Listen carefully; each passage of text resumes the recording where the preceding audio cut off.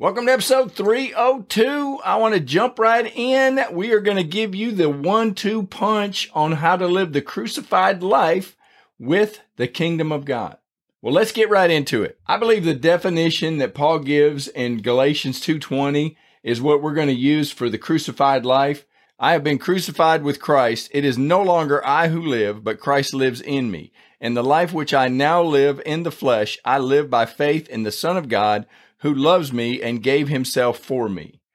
And we're going to combine that in this episode with Matthew 6:33, where it says, "But seek first the kingdom of God and his righteousness, and all these things will be added unto you." I believe the only way we can walk in the Spirit is to die to self. And we're going to do that in Romans 12. That's one of our favorite scriptures, Romans 12, 1 and 2. "I beseech you, therefore, brethren, by the mercies of God, that you present your bodies a living sacrifice, holy, acceptable to God, which is your reasonable service. And do not be conformed to this world, but be transformed by the renewing of your mind, that you may prove what is that good and acceptable and perfect will of God." Now, in order to walk in the Spirit and to do it God's way of doing things, we have got to die to self, and we've got to do that daily. It's like taking a bath. You should probably take a bath every day. Maybe not every day, but every other day. And you should for sure brush your teeth at least once a day, maybe twice. And as far as drinking water, there are things that we do every day or should do every day that we just can't do one time. You cannot just drink one glass of water and call that good for the month, or call that good for the week. You should probably drink 8 or 10 glasses of water every day, depending on your weight and the heat and all that stuff. But there are things that we do for our body every day that we got to wake up and do it again the next day. And this crucified life is something that you have to learn to do daily. And Paul tells you, "I beseech you, brethren, by the mercies of God, that you present your bodies a living sacrifice, holy and acceptable to God, which is your reasonable service." This is what we should do every single day. And then we've got to renew our mind. And if you remember from previous teachings, we are 3 parts. We're made in God's image. We're body, soul, and spirit. Our spirit man, if we've accepted Jesus Christ as our Lord and Savior, our spirit man has been completely transformed. We are exactly like Jesus. When Father God looks at you or I, he sees your spirit man. It's 100% perfect in your spirit. But the problem is 2/3 of our self is not spiritual. And I've got your body on one side and I've got your spirit on the other with your soul in the middle. And I've defined your soul as your mind, will, and emotions. So when we renew our mind, that's what transforms us mentally, because we have got some bad programming. I've told you from the beginning that the first 29 years of my life, I didn't do things God's way.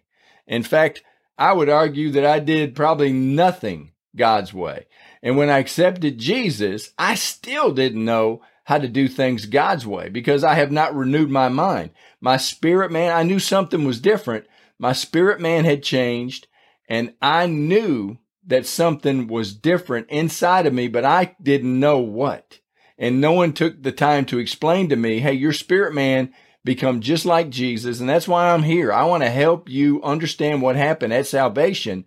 But then we've got 2 more transformations that have to transpire. You've got a soul that needs to be transformed, and you've got a body that needs to be transformed. So that is the process when we're here on earth now, is our spirit man is just like Christ. We need to get our soul, our mind, will, and emotion into following after the spirit man. And I look at that as either being spirit-led or spirit-dead. And I've talked about this on previous episodes, to where you're either going to be led by the Spirit or you're going to be led by the flesh. And that is called a carnal Christian. And that don't mean that you're going to hell, or that don't mean that you're doing things out of the ordinary, because you have to drive with your eyes. You have to do multiple things in this world with your flesh, with your 5 senses. But when it comes time to walk in the Spirit, you've got to do that based on the Word of God. You can't just walk in the Spirit by what you see, what you taste, what you smell, what you feel, and what you hear. You've got to use the Bible. And that's why I tell you all the time, multiple times, we got to get into this Bible and allow this Bible to get into us. I've talked about multiple times about a spirit realm and the physical realm. And in the physical realm, we use our five senses. In the spirit realm, we have to lean on the Holy Spirit and our spirit and what we find in the Word of God. That's the only way that we're going to understand the Spirit and understand God.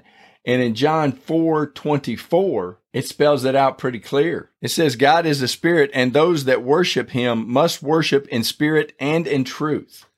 And then Jesus in John, we're going to stay in John for the next two scriptures, but Jesus in John 14:6 was answering Thomas, and he said to him, I am the way, the truth, and the life.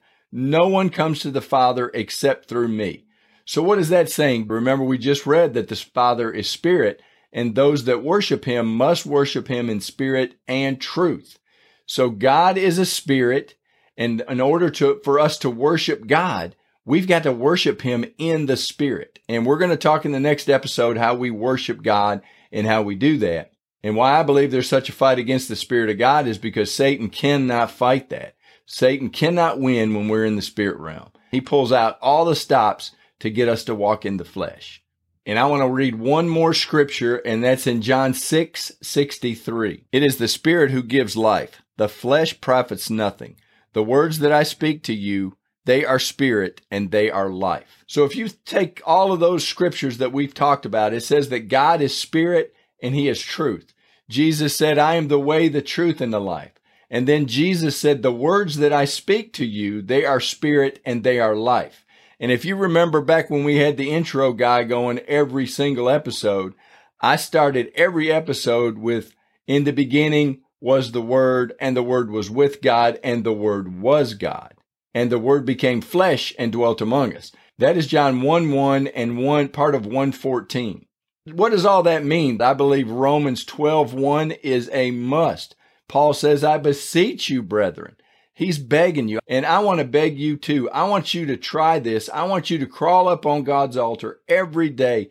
Every day I crawl up on God's altar. I do Romans 12:1, and I present my body a living sacrifice, holy and acceptable to God. That is my reasonable service. That is just the starting point. So once I've done that, now I have in my mind, I'm in a position where I have crucified my flesh. I have crucified my five senses. And what that means to me, I've got to picture everything. That just means that I have just killed the fleshy part of me, and I have opened myself up to what God's Spirit, what the Holy Spirit wants to tell me. And in order to hear that, then I've got to get into the Word of God. Then you go to Romans 12:2, where Paul is telling you, look, don't be conformed to this world, but be transformed by the renewing of your mind. There is a transformation that takes place, and this is a day by day. It's kind of boring. It's why most people don't want to do this, and that's why I talked about the commitment is such a big deal. And when Jesus started talking about this death, and you've got to die to self, and Paul talks about that too. And Paul was an animal. Paul said to live as Christ and to die as gain. Paul walked around hoping that every day this would be his last. Now, I'm nowhere near like the Apostle Paul, but we have to get in our mind that it is better to die. I know that's kind of morbid, and we've talked about this, and I'm going to try to link to some of these other videos that I've talked about. I want you to just think about these scriptures. I want you to meditate on the kingdom of God, God's way of doing things. And I believe it starts with crucified life. I believe that it starts with dying to self. I believe Jesus agreed to come here and walk in the flesh to die. And I think that the scripture proves that Jesus came to die. And I believe in the next episode, I'm going to prove that to you, that Jesus came to die. But I want you to think about if we were to imitate Christ, if we were to walk as Jesus walked. Now, we can't do it perfect. Jesus never missed a beat. Jesus didn't make a mistake. You and I, we make mistakes all the time. And I want to remind you of one more scripture before I close. And that's in Romans 8:1. And this is a great scripture. We love this scripture because it tells you that when you mess up, God isn't counting it against you. God's not counting how many times you mess up. God's counting like the perfect father. He's counting how many steps you're taking towards him, towards his son, towards the Holy Spirit, towards his way of doing things. Father God has got his arms wide open telling you, come on, take another step, take another step. And he just wants to encourage you with his word. There is therefore now no condemnation to those that are in Christ Jesus, that do not walk according to the flesh, but according to the Spirit. God is not condemning you. When we try to walk in his Spirit, all God's doing is cheerleading you. God is not mad at you. God loves you. In fact, I've told you multiple times that you are God's favorite. If God had a refrigerator in heaven, your picture would be all over it. So God loves you. God is drawing you, trying to get you to take a step in the Spirit, and then another step, and then another step. And then if you fall, just get yourself back up. There's no condemnation to them that are in Christ Jesus, that do not walk according to the flesh, but according to the Spirit. So we need to learn to walk in the Spirit. And that's what we're trying to do here. And before I keep rambling on, let's pray real quick. God, I thank you so much for your word. God, I thank you for Romans 8:1. What a wonderful scripture, and what a beautiful picture of grace, Lord, that you're not counting our mess ups against us. There's no condemnation. Lord, help us to understand that, and help us to learn to live as a living sacrifice. Help us to die to ourselves and live in Christ. God, we don't understand all of it, but Lord, the closer we get to you, the more we start thinking like you. And God, we thank you. We love you. We ask it all in Jesus' name. Amen. Well, thank you for being a part of this, and I look forward to visiting with you in the next episode. Thanks for listening to the No Doubt, No Fear, Only Believe podcast at www.nodoubtonlybelieve.com.